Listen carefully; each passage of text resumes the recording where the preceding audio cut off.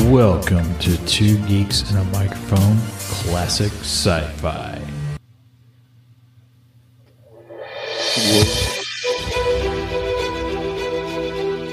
The Internet, the final frontier. These are the recordings of Two Geeks and a Microphone. Its mission to explore strange movies and TV shows, to seek interesting classic sci-fi films and TV series, to boldly go where no geek has gone before.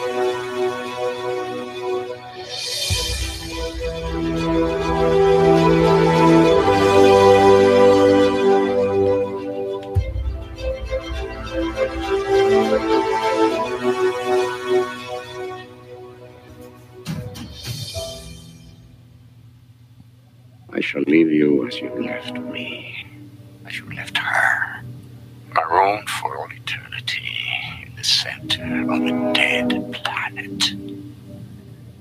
Buried alive, buried alive.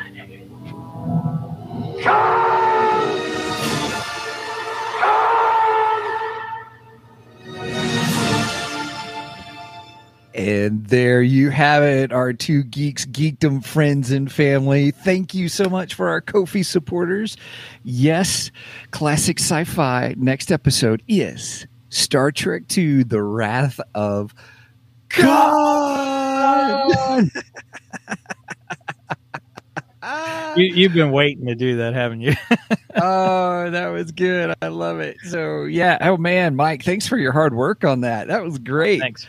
Love the intros and stuff. Yeah, that's good stuff.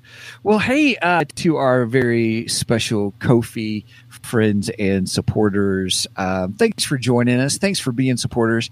This is part of our classic sci-fi series. If you are at the supporter tier, you get the audio. If you are at the team tier, you actually get the video as well of us yik-yakking and talking. So thanks so much for joining us. Okay. Classic sci-fi, we are talking about Star Trek II, The Wrath of Khan. And if you remember in a previous podcast, we talked about, we should do that one, and so here we are doing that. We've got a huge list of classic sci-fi movies, but this one is, Mike has stated, you have stated, this is your favorite, or let me rephrase that. Do you think this is the best, the best one out? Okay, of the original. Cast. Yeah. I tend to lean more to Next Generation as far as Star Trek goes. Yep, same here. And every now and then I like some of the original stuff, but I was never a huge fan of it, Heck, I remember as a kid, I always wanted Star Wars action figures for Christmas. So that's still happening today, and I'm 51. But I remember as a kid, my aunt from Michigan, she sent me a Christmas present, and I was pretty excited. I opened it up. It was a Mego Spock doll. And I was so disappointed when I opened it. I was like, this is not Star Wars. My aunt does not know what Star Wars is. Star Trek. So, the funny thing is nowadays, I wished I would have kept that Spock because Megos they're pretty valuable nowadays. Yeah, yes, so they are. I have no idea where that Spock went to, but right, probably in a garage sale, most likely. Oh gosh! Yeah, there's my Star Trek Christmas story. Right on. Love it. I had a very similar experience where I years ago I was a big Star Wars fan. A lot of people know that. So, but for one Christmas, my father-in-law got me the whole complete VHS set of Star Trek. Oh, nice. Yeah, I don't even know what happened to that. I think I sold those at a garage sale. Did you ever watch them? I did. And actually, in all openness, that got me to enjoy the series because I realized how different it was than Star Wars. It did. But my favorite out of them all, I'll agree with you, is this movie that we're talking about today, Star Trek II, Wrath of Khan. Loved it. I believe Wrath of Khan is definitely the best of the original. Yes. Yeah, it is good. So, hey, everybody, we've got some fun tidbits, some fun information, just some background stuff about the film. We assume that you've already seen the film, but if we were to give a brief synopsis, I was going to bring this up and kind of do here, let me just read what the synopsis is. We'll just tell you because we both watched it. We watched Mike Ashley did it first, and then I did because he did it. Was to watch Space Seed. I think it was in season 1, episode 27, maybe 14 or 27. I can't remember now. Yeah, but I don't remember now. It's Space Seed, and that's where we first get the introduction to Khan as a character with the one and only Ricardo Montalban. And then we watched Mr. Rourke. Mr. Rourke. To play. Yes, Mr. Rourke. Look, boss. The starship. Man, I used to watch Fantasy Island every Friday. I love Fantasy Island. I did too. I thought it was fantastic. Except I remember one night my parents sent me to bed because I don't think they liked the content of what it was, so I had to go to bed. So my brother Scott and I were sitting there in our twin beds listening to all that was going on, and we're like, "Ooh, it sounds like it was a scary episode." I know they had some scary ones, but I'm wondering if it was more on a sexual level, maybe. I couldn't tell you because I never saw it. No, yeah. You probably saw it eventually. You just didn't know which one it was. Right. I think I watched every episode. I think I watched them all when they were first run, and then I watched them years later in syndication. Really? Yeah, I was a pretty big fan of Fantasy Island. Don't ask me why. Well, I thought Ricardo Montalban was great in Space Seed, and I thought he was even more so. I thought he was just absolutely fabulous as the villain Khan in the movie. I did too. Now, I did laugh at his. I don't. It's some kind of martial arts that he's practicing in Space Seed. I don't know. It just looked a little goofy, but yes, it was agreed. The 60s, and it was the 60s. Yeah. So. Yeah, oh, well. Agreed. So in Space Seed, what happens is the Enterprise comes across this drifting in space, this cargo ship, and called the Botany Bay. And it was from the 90s. The 1990s. The 1990s. That just blew my mind when they said that. I was like, oh my gosh. We didn't have that capability in the 90s. I don't think we have it in the 2020s. Oh, not quite. No. I mean, we have the International Space Station, but yeah, it's not quite like that. Right. And so they come across it. There's all these people who are cryogenically frozen in space and what have you. And they open up one. The system wants to open up one. They try to do it, and then looks like he's going to have trouble. Kirk, comes to the rescue, breaks the glass, opens up the thing. They get him and they take him over to the ship. They beam him over. Kirk, as always. Kirk being Kirk as always in the 1960s first season. I'll save him. Right? By George, I'm Captain Kirk. Right. So then the next thing that occurs is... Well, wait a minute. Before you go on, there was the scene on the Enterprise when they were getting ready to go aboard the Botany Bay, and they pick their boarding party, which is Kirk, right? Kirk and Bones and Spock. Yeah, Bones. That's right. Yeah, because he asked Bones, "Are you excited about going on this?" No. Right. I came to practice medicine, not study aliens with green blood. I mean, there was some mention of green blood in that episode, which I thought was hilarious because we joke about that. He's got green blood, Jim. Right. For God's sakes, he's got green blood.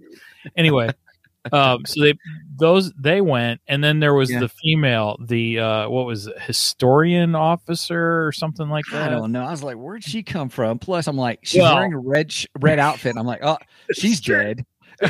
She's well, not exactly, but yeah. Red shirt, red means dead. Red means dead. Which is funny because in the Next Generation, red was the commanding officers. Right. They switched it around. Yeah, they did. Then if you were wearing a yellow, you were dead. Well, unless of course you're in security, because that is correct. Worf and what's her name? Tasha. Yeah, Tasha. Thank you. They wore, well, even Data wore yellow too. Yeah. So anyway, but she was. They brought her because she was some kind of historian or something from like the that. late 20th century historian or something like that. Right. So she would have knowledge of these people, or some basic knowledge of these people and everything. Mm-hmm. But I found it funny. So they go there, right? And she's like just eyeing. Right. I'm like, oh, con, right? Yeah. She's just like, ooh. Lust at first sight. and Kirk is getting ticked. Right. I have a theory. Kirk's just mad because she's not Googling him. Right. I agree with you. He's like, we gotta get rid of this chick. She doesn't like me. They make a reference to it. I think Bones and her Bones makes a comment. Look, yes, they can have their own whatever and stuff like that, or right. They can have their own relationships. There's no protocol on relationships or something to that extent. That's it. Yeah, something to that effect. Yeah, it was pretty funny. So yeah, I just thought it was funny that.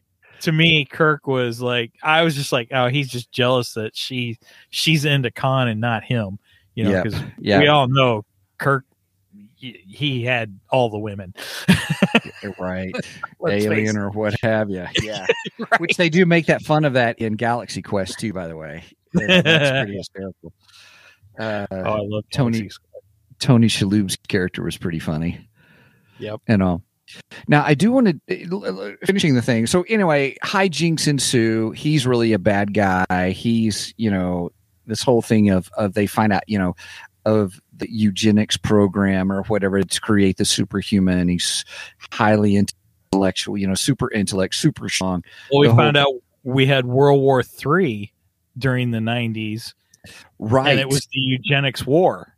So. Yes. That blew my mind too. I was like, "Wow, we had World War III in the 1990s."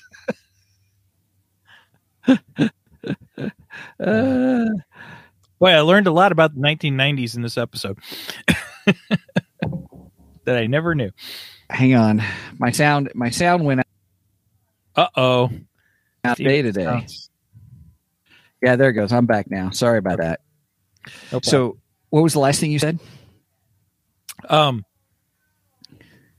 Yeah, the penguin slid off the iceberg there. Oh, okay. I said that I learned a lot about the 1990s in this episode that I didn't know. Right? World War III. You were saying. World War III, eugenics war. Yeah. Yep. Yeah. And so anyway, they try to take over the Enterprise. Kirk has to come save the day. There's a 1960s fight sequence at the end, kind of a thing. And then he maroons them on Ceti Alpha 5. Ceti Alpha 5? I think it's 5. Yeah, I think it is 5. And so, but what was interesting is the girl goes with him. Kind of a thing. The officer goes, which is why I said. Well, he tries to take over the Enterprise, and she ends. Well, he kind of seduces her a little bit. Oh yeah, and he's playing emotional. What we would term today how would we call that today? He was Hashtag manipulating. me too. Yeah, something like that. But I mean, he was totally manipulating her. I mean, Right. And it was scary that the writers knew that back in the 1960s, how they were able to portray that. Well, you know, they touched on things like that too. So they did. In all fairness, they sure did. The Star Trek did hit social issues and stuff. Yeah. And Star Trek was big on social issues. I mean, tackling social issues. In fact, Star Trek had the first interracial kiss on television between Kirk and I can never say her name right. Uhura. Yeah. I would say, and I'm probably not even saying it right. But yeah, you're right. They were doing social issues, tackling those. And I thought it was interesting. She went with him, emotional abuse kind of thing. It was kind of interesting, but and so then we get to Star Trek 2, and I think it alludes to, they make a statement in there. And we'll talk about. Okay. Yeah. Okay. We'll get to we'll talk about that. We're just doing the synopsis. Sorry. Yeah. So I want to cover that. So. Yeah. And so then we come 15 years later, everyone's getting older. It's kind of a theme of the film, it seems, about being older. And because even at the end, they're like, Kirk's like, you do okay? I feel young. I'm like, that's kind of hokey, but okay, I'll go with it. He's 90 now.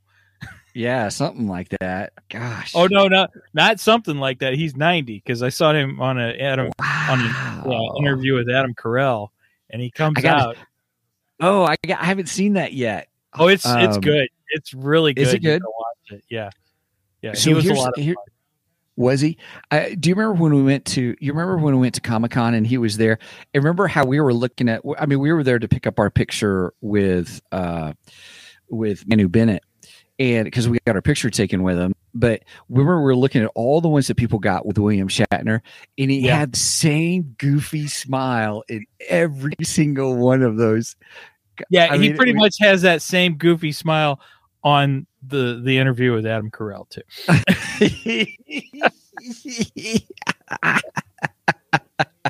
I gotta say, I like Bill Shatner. I think he's pretty cool.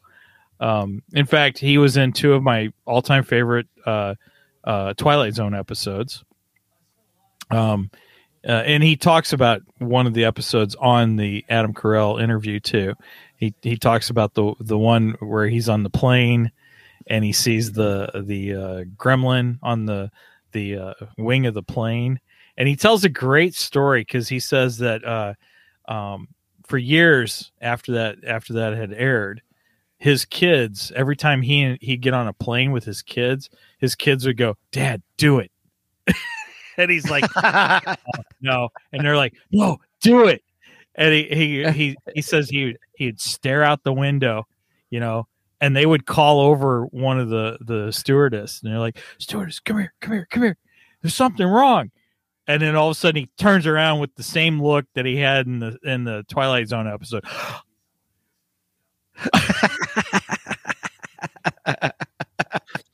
There's something on the way. I forgot about that. That's so funny. Oh, it was great. So apparently for years they would do it on planes, and his kids had some kind of scoring system for him too. So, like depending on what the stewardess, what reaction, what their flight attendant's reaction was, they would have some kind of point system they would give him. So that's funny. That's pretty funny. A fantastic story though. Yeah. So yeah, that was one of my favorite Twilight Zone episodes too. So anyway, there's the Reliant is a ship out there on doing scientific stuff like always.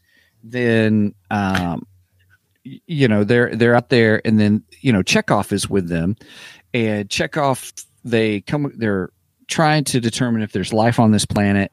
Then lo and behold, they're there. We can go in more details. I'm just trying to do a quick overview, but he finds a buckle, looks at it, and it says Botany Bay. Yes. And he's like, Botany Bay? Botany Bay? oh no, and then it's like, let's get out of here. And then all of a sudden you see Khan and wait a minute, you see who? Khan. Right. And so hijinks ensue where Khan takes over the Reliant, finds out, trying to figure out what they were doing, why they were doing the Genesis Project, capturing the Genesis Project, and then Kirk and team, with a new I like this, a training crew have to go investigate and what's going on. And then the battles between I took it as superior mind, superior intellect, but experience. I thought that was the great thing about the battle at the end, the battles at the end. Yeah. And then, and of course other things happen, but pretty much that's the gist of it. It was a way to get Khan back, and Khan is driven by revenge. Yes. And Ricardo Montalban just did a fabulous job. Oh, he was great. I loved Ricardo Montalban. So we are 21 minutes in, and so I want to make sure we discuss this, because this is something we talked about as we were talking about, was we were going to answer the question: was that a prosthetic chest plate, or was that truly Ricardo Montalban? Okay, so we said that. It up. I did too, and the producer, I think it was, the director. The director had stated in an interview, stop asking that. Yes. he got ticked at one point and said, no, that is his real chest. And that was Ricardo Montalban was close to, I think, 60. I think he was in his 60s at the time. Wow. And he said that when he showed up and they started getting him ready, they were like, they were really fit. Yeah, they were really impressed with his physique. They were like, man, you're perfect. This is great, Yeah. Which, I mean, he's supposed to be playing the perfectly eugenic human. Yeah, that's right. The perfect human. So yeah, it fit really well. And I got to say, in the 60s episode, he was pretty darn fit too. Yeah, he was fitting in. And from what I understand, my research, he's always been exercising. He was always, even when he did Fantasy Island, he was fit. Right. They were talking about. So, well, when I brought that up to my wife, that you had mentioned on our regular episode that we were going to answer the question, is that his real chest? Brenda goes, that's his real chest. Didn't you watch Fantasy Island? And I was just like, I don't really remember too many scenes with his shirt off on Fantasy. I don't remember any scenes with his shirt off. But apparently there was, because she was like, yes, that was his chest. Right. Like, okay, all right. There was also someone who shared a behind the scenes photo. It's a black and white photo. But it was him and all of the prosthetics of, that ending scene where he's scarred real bad and burnt and all that. And he's standing there with, everybody. Look, obviously they're discussing the scene and stuff, but you can see his chest really well. And you can tell without a shadow of a doubt that, that's him. That is all 100% Montalban. 100% Ricardo. It's all Ricardo. Yeah, I'm surprised Bill Shatner wasn't like, hey, you need to cover that chest up more. You're showing me up, pal. Yeah, once again. My name comes first. Right.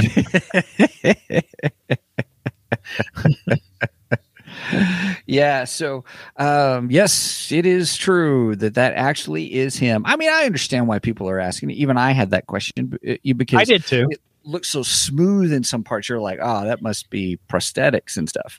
Because his neck, you can tell his neck has aged, but his chest didn't look like it aged. Oh man, that dude is fit. He was fit. Yeah, right. I gotta say he was impressive. Yes, very much so. Very much so. I did like in the film also how we start off with the training, and we have Kirstie Alley. Kirstie Alley starred in this film too. Was that her first feature film role? I think it was her first feature film role. I think you might be right. I think it was her first feature film. I don't. Had she been on Cheers at that time? I'm not for sure, to be honest. Because Kirstie Alley was. I think this was before Cheers. I think it was before Cheers. It was before Cheers. Wow, that's my guess. I don't know. I got to look it up. That's where I need our Tito. She took this episode off. Anyway. She sure did. Yeah, she left us high and dry. No, but yeah, Kirstie Alley played the other Vulcan opposite of Spock, which is pretty cool. I like that. Which is really good, yeah. But she's training to be captain, and she goes through. I can never remember the name of the test, the Maraku or Kobayashi Maru. Oh yeah, Kobayashi Maru. Where do they come up with these names, man? I know, right? Right, man. Kobayashi Maru. What were you practicing kung fu when you came up with that? World. Anyway, and we all know that Kirk is the only one who has beat it because it's supposed to be unbeatable. There is no solution to it, and we all know that Kirk went in and he changed the program so that he could beat it, right? And got a commendation for it. Yeah, he cheated. It's the only way he beat it because he cheated. Right, is really good. Hey, one other aspect about.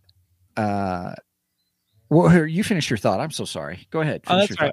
I was just going to say I like that they addressed that they addressed the whole thing, and then later they kind of revealed how he beat it. I don't know if it had been revealed before, or if that was the first time it was revealed in Star Trek history. I don't know. That's a good question. I don't know, but I enjoyed it. I enjoyed that whole aspect of that whole thing, taking it. I did find it interesting that it looked like it was a captain's test, but yet Captain Spock said at the end of the film he had never taken it, and he said, what did he think of his solution? Yeah, that's true. Yeah, that is, and I was like, oh, that's interesting. Now the character Saavik, in some of my research, that actually the first actress they had for that wanted to play that was Kim Cattrall. She was in Sex in the City, which I've never seen. What else was she in? She was in some other stuff too. But anyway, she comes back later in the Star Trek series as a different Vulcan, because I think Kirstie Alley couldn't come back or something. Okay. There was something going on, and but anyway, they had Kim Cattrall come back, who was originally slated to be Saavik, but she came back as a different character, a Romulan character, I think, maybe later on. But anyway, well, I like Kirstie Alley. I thought she did good in this movie. I really enjoyed her. So yeah. And I thought it was fun that she played Vulcan. So, yep. So, it was really good. And the whole issue of the Kobayashi Maru being kind of a theme in it, because she was really upset because she didn't do so well. And she's like, well, it's unwinnable, Right. And here's Bones. You are looking at the only man who beats the Kobayashi Maru. Test. And she's like, how did you do it? Well, I reprogrammed it. And then Bones is like, he cheated. Well, he didn't say he I forget what he said. He said it in total Kirk fashion, of course, Right. Come up with some elaborate. Change the snow. Or something. Yeah. Yes, he tried to make it sound like he didn't cheat, but we all know he cheated. I'm with Bones. He cheated. Yeah. I think Bones is probably my favorite. Either Bones or Scotty. I can't do it, Captain. I need more time. Yeah. I don't think we really got that line in this one. I mean, we got the green blood line, but I don't think we got the I can't do it, Captain. Right. We got the "Aye, Captain." We got that. You can't deny the laws of physics. Yeah. Oh, come on. There's so many fun things about all those characters that are really good and stuff. So I also heard, one of the things I heard is that originally Leonard Nimoy was not going to come back for it. He didn't want to come back. He didn't want to come back. And then when they explained everything to him, there are some sources that say Leonard Nimoy wanted Spock to die at the end of the film. Yeah, I think that's why he came back. Too. Yeah, he came back because he wanted that part for the character because he wasn't going to come back. Of course, then what do they do? Star Trek 3, The Search for Spock. It's like, what? Of course. Right. Well, I mean, they alluded to it at the end of this movie anyway, that he wasn't really dead or, right. He was coming back. So, so you're telling me that Leonard Nimoy had a Harrison Ford moment then? Because, Harrison Ford wanted George Lucas to kill off Han Solo in Empire Strikes Back. Right. I would love to have heard that conversation. George, you really should kill off Han. He just has nothing else to do. Harrison, shut up. Anyway. Oh gosh, that's so funny. Oh well, anyway, he does kill him off, but I thought that's one. It is true. Leonard Nimoy's thought process behind that about killing off the character actually was really good for the movie because it brought more play into the dynamic between the friendship of Kirk and Spock. It really did, and what a way to go out. Kind of a thing. I thought that was really good. Yeah, it gave a real good emotional moment between the two of them. That we probably hadn't really seen in Star Trek before. I agree with you. That was actually a great Star Trek moment. His death. So, nice. Now, had William Shatner done Booker by this time? Do you remember that cop show he did? You mean T.J. Hooker? It's Hooker. T.J. Hooker. Yeah. Okay, that's what it was. Okay. Yeah. He talks about that in the Adam Carolla special too. Oh, does he? My dad was a big fan of T.J. Hooker. I didn't care for the show. I think part of it because I was like, oh, that's Kirk from Star Trek. Right. He's so iconic, right? When I was that age, I just didn't like Star Trek at all. So, yeah, I guess it was just like, that's Kirk. I don't care. I'm not watching. I don't care. I guess my thought process was, all these acting gigs that he had in between the TV series of Star Trek to the movies. I thought he did in Star Trek 2. I thought it was really good acting he did about that relationship with the Spock and Kirk, especially at the end. And I was like, okay, it's not just a campy sci-fi, from the 60s. It's kind of legit, fun sci-fi movie. Yeah. Yeah. I really enjoy Star Trek 2. Like I said, I think it's the best of the original Star Trek films. It rivals some of the new ones, actually. Yep. Honestly. Yep. Now, one of the things I heard, maybe you can explain a little bit more on it, is I heard that the first movie, which you call a bore, a snore, that one is, the official title to that is Star Trek: The Motionless Picture. Now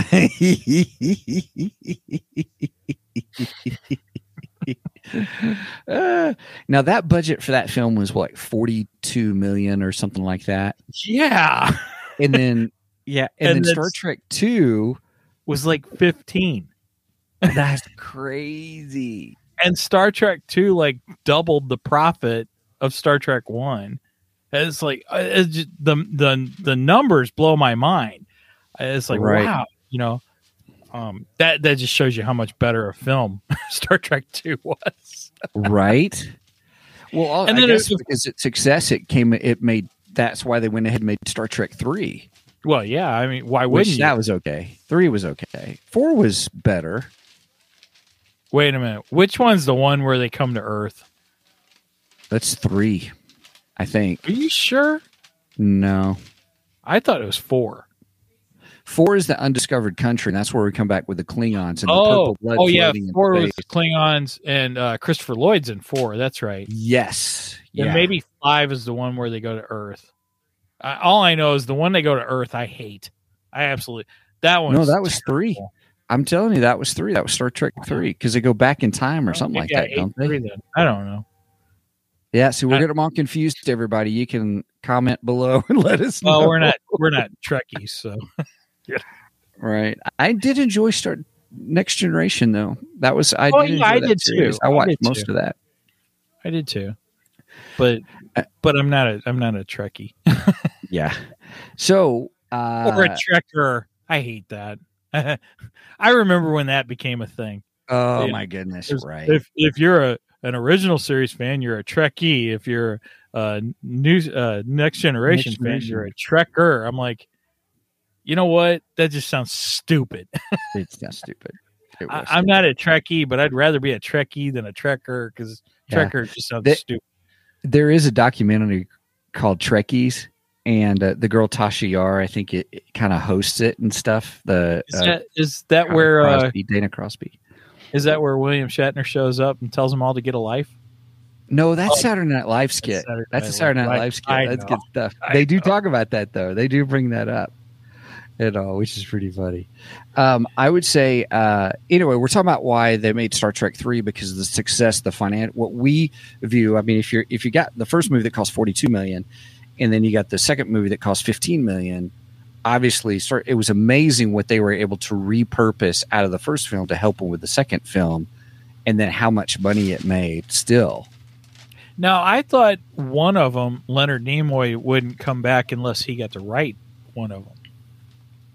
That I don't know. I don't know. That's interesting. I can't, maybe I'm confusing the history with Superman because I do know that Christopher Reeves refused to do Superman 4 unless he got to write it, and they should have said no. They should have said, fine, we won't make another one. Right. 4 sucks. Quest for Peace. The Quest for Peace. That's right. The whole nuclear arms thing. Because that was a big issue that day. Well, yeah, sure it was. I mean, but still, oh, geez. Yeah, like nuclear issues aren't big today either. Right. That's true, too. Oh, my goodness. So continue on. What are some other the favorite parts of the whole series for you, right? Including Space Theater and Takan? What are some other things that you enjoyed? This is going to sound silly, but there's a scene that I absolutely love. And it's when Kirk is coming down to the I guess the engineering. I don't know He's what. Coming down to engineering to see Spock because Spock. Yeah, and he slides down the ladder. I mean, it's just like he's on a ship, you know. Yeah. And I don't know, for some reason, every time I see that scene, I'm like, I just love it. I just love him. I do too. Sliding down that ladder. And here's the thing. It's William Shatner because that's all one take. He's coming down, and when comes around, there's no cut in the thing. I mean, it is him sliding down, and that's hysterical. Oh yeah, definitely. Well, one of the things I learned about the show was that very aspect of just like being on a ship is the costume designers worked with the writers and stuff because they said we need to make it more like nautical. More ship style stuff. Even the costumes were given a more nautical feel to them because they wanted to give that uniform aspect to it, being on a ship kind of a thing. Yeah, I think they did a good job at that too. They did a great job. And I appreciate you bringing that up because that whole aspect of sliding down the ladder, that's total. You got to hurry and get down in a hurry. And I don't know why I like that scene so much, but for some reason, every time I see it, I'm just like, that looks so cool. It just looks so good. And Steven just froze up. What happened here? What are you going to do? There we are. Sorry about that, everybody. That was weird. Just all of a sudden. But yeah. So you were saying, I was only gone for 2 seconds. I could still hear you. Yeah. Well, I couldn't hear you at all. I was just saying that it just sounds to me it sounds silly that that's a favorite scene of mine, but it just is. I don't know why. I just like it. Right. Oh my goodness. What are some we got introduced to, I'll talk about this in a minute, but we did get introduced to the fact that Kirk had a relationship and he has a son. Yeah, he has a son. And we get, what's her name? What's the girl's name? Dr. Marcus. And so I don't know a lot about original trilogy. The original series. Star Wars, sorry. Yeah, I don't know a lot about original series. So was she ever actually in an episode of the original series? I don't know, and maybe some of our Trek friends out there can tell us. I should have looked it up. And the other thing I wanted to know, so we discussed the episode Space Seed. Space Seed. And the woman that leaves with Khan. Mm-hmm. I'm wondering, because Khan makes the comment that his wife died. I'm wondering if they got married. Yes. So originally that actress was supposed to come back. And she ended up getting sick. Oh, and, okay. I mean, and hey, you did some research. I did. And I think, I can't remember now that we're here, I should have made notes. You know me, I just like to watch it and come back to it and talk about it. I think she had passed away. Oh, wow. And so the way it's written in the story originally, yes, when he says killed my beloved wife, was supposed to reference her. Okay. Yes. See, I wondered that because then didn't get any more reference to it. So I wasn't 100% sure. And it would have been cool if she could have came back. I wish. From my understanding, it was in talks to originally have her come back. Yes. Oh, wow. Yeah. Well, it's too bad she was sick because I think that could have added to the story. I would have liked that. Yeah, and it was going to be the original actress too. That would have been great.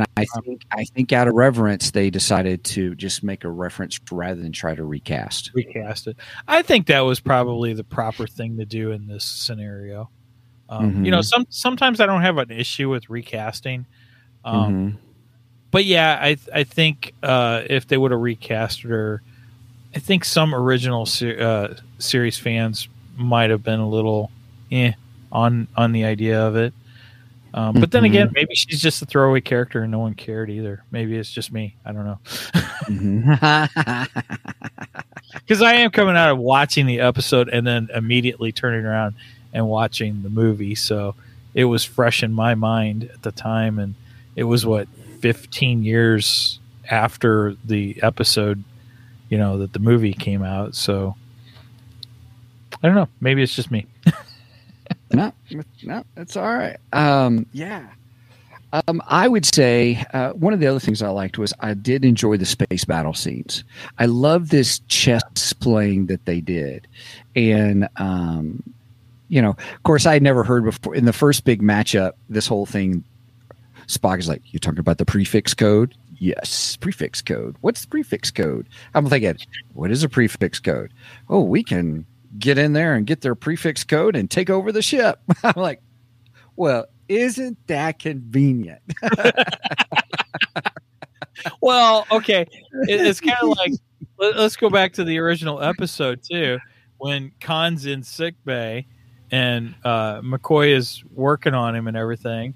And he says to McCoy that he wants to read the ship's manuals. And he says it to Kirk first, and then he says that Dr. McCoy will show you how to use the computer. How to use the computer so you can access them. And I'm like, don't give that guy the ship's manuals. What the hell's wrong with you people? I know, right? I thought, this. I mean, both Kirk and Bones are like, yeah, okay, go ahead, read the ship's manuals. It's a free society. You can get whatever you want to eat through our transporters and all this kind of stuff. Or, the whole, we give freely. I'm thinking, you guys, I'm surprised you're still alive. Because then he learned how to take over the whole freaking ship. It's like, I know, well, gee, right? I wonder how he figured that out, huh? Right. Oh, maybe it's because we gave him access to our manuals. Right. Idiots! What's wrong with you? The future's stupid. Oh gosh. Oh goodness. I'm laughing now because of that. Sorry, I just had to say that. It's okay. That's okay. I got it. I will say, I do need to say this. Talk about favorite things. As far as villains go, if just across the spectrum of film and movies and TV shows, Khan is probably one of my top 10 villains. He's just fabulous.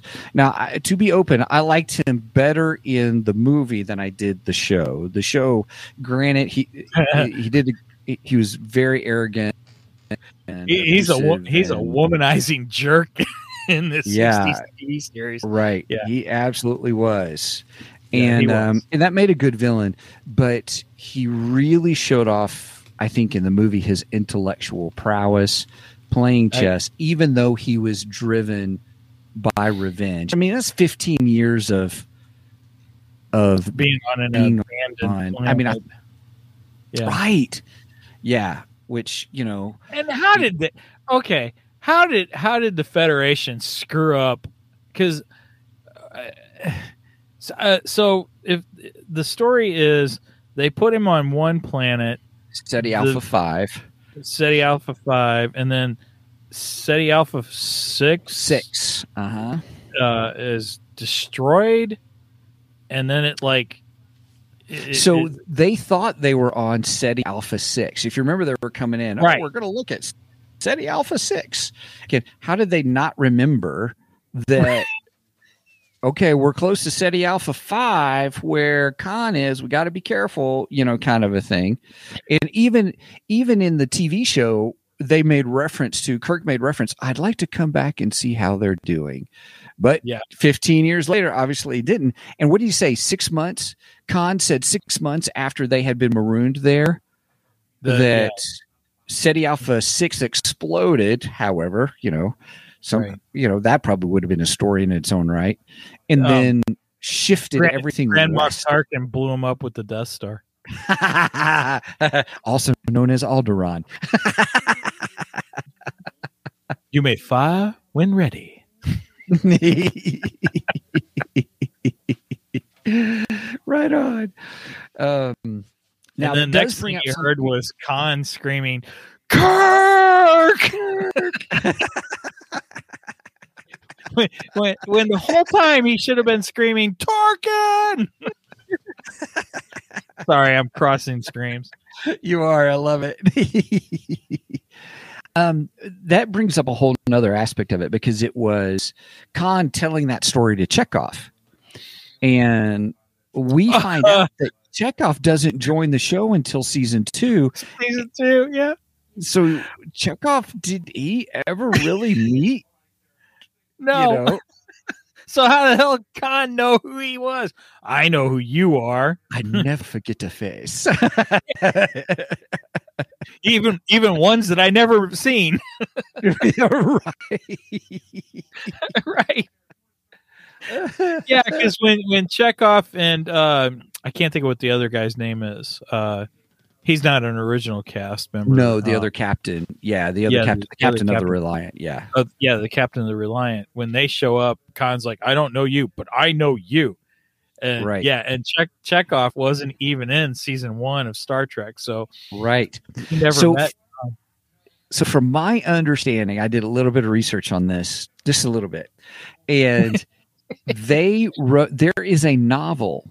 And it's not the novelization of the film, but there was another novel that was written that showed where Chekhov met Khan. That somehow, some way, there was it was written in. So they would have that moment, because I'm sure a lot of the fans, the big hardcore fans, were like, Chekhov didn't come till second season. That's what we do. We like to pick out inconsistencies. Look how smarter I am, kind of a thing, pushing up their glasses. I'm only doing that because was it Brian or Mark that did that in the Three Geeky Dads podcast, and we made reference of it.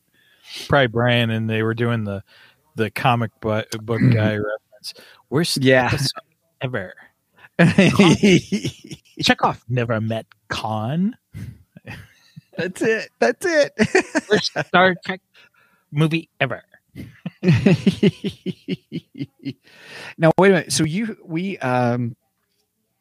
had us watch kind of some top 10, top 20 things about Star Trek before we came in, because I thought that was interesting. Something they brought up in there was really good, because they actually talked to Walter Koenig about saying, hey, look at the script, if there's anything we need to change or add or anything. He knew that Khan had not met Chekhov, but he didn't say anything. And I don't blame him, because like, no, I still want the part. No, wait a minute. I don't think that was. Yeah, the actor wasn't the one. So they had somebody reviewing the script. There were a few things that they found discrepancies of, and then for some reason they passed on that. But the actor himself also knew. He's like, well, wait a minute, I never met him. I ain't saying anything to him because I don't want to lose screen time. Right. You know? Otherwise, they're going to give it to Mr. Sulu, and I scream better than he does. Right, I scream better than Sulu. All Sulu is going to do is go, "Oh my!"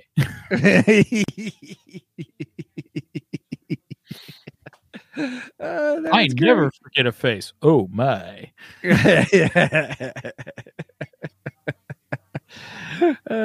We just stuck a worm in your ear. No, I was pointing at you. Go ahead, do it. Ooh. Ooh. Oh my! Oh my! Sorry, I missed the cue. Sorry, my bad. Oh gosh! I'm a podcaster, not an actor. Right. Oh gosh! Oh, what other interesting tidbits are we missing? The whole casting. Oh, there was supposed to be a baby in one of the scenes too. That's right. Well, two scenes when they first come across the Botany Bay, right? Right. Yeah. Chekhov. Well, first the captain of the Reliant sees the baby, and when they're looking at the Botany Bay, or they're inside the Botany Bay. Right, when they're inside, and at first in the scene you see him looking at that little terrarium, whatever, and right, with that animal and stuff. Yeah, whatever is crawling around inside there. You don't really see it; you just see the sand moving and stuff, and they're kind of freaking out over that.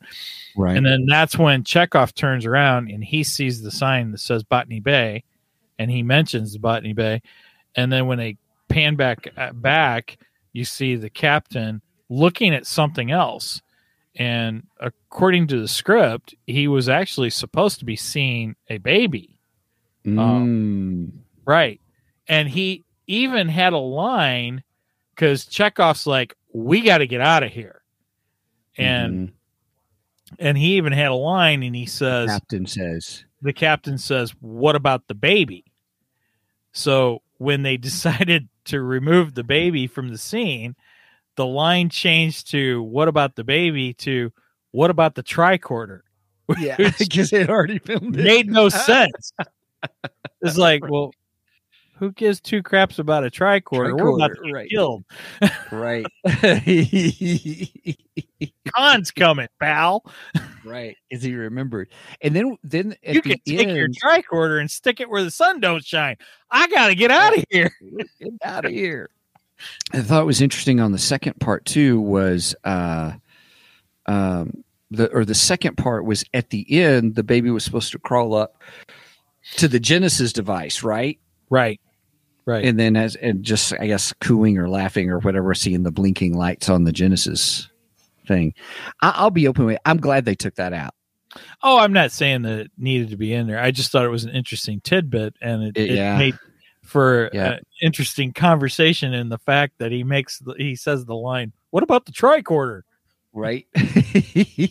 Now, wasn't that supposed to be alluded to, like Khan's kid or something like that? Yes, that's what they were alluding to.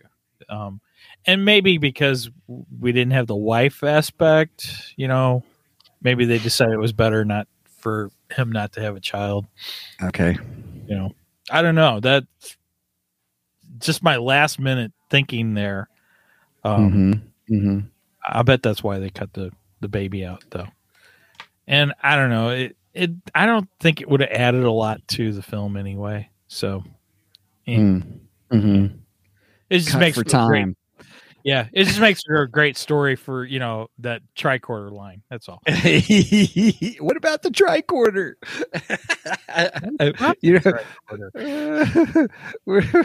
It's going to be We got more on the ship, right?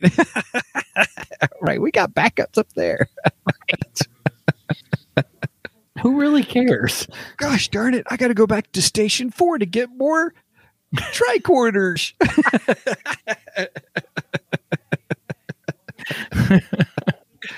Oh my goodness! Well, if it was Luke Skywalker, it would have been. But I was going to go up to the other level and get some tricorders. Right. I'm going to get as many Star Wars references as I can. You're doing pretty good. You're crossing the streams quite well today. Thanks. Well, I will say this. I do agree with you. I do think it is the best movie. And I would say Undiscovered Country is probably next in of the classical ones because, with the Klingons, it was really good. But I like Klingons, so, Mm-hmm. Now, yeah. They had the forehead things, didn't they? Yeah. Okay. So, because, that's a big thing in Star Trek, too. That's right. Where I love in Next Generation when that's brought up to Worf, and Worf's like, we don't talk about that. That's a time in our history we don't talk about.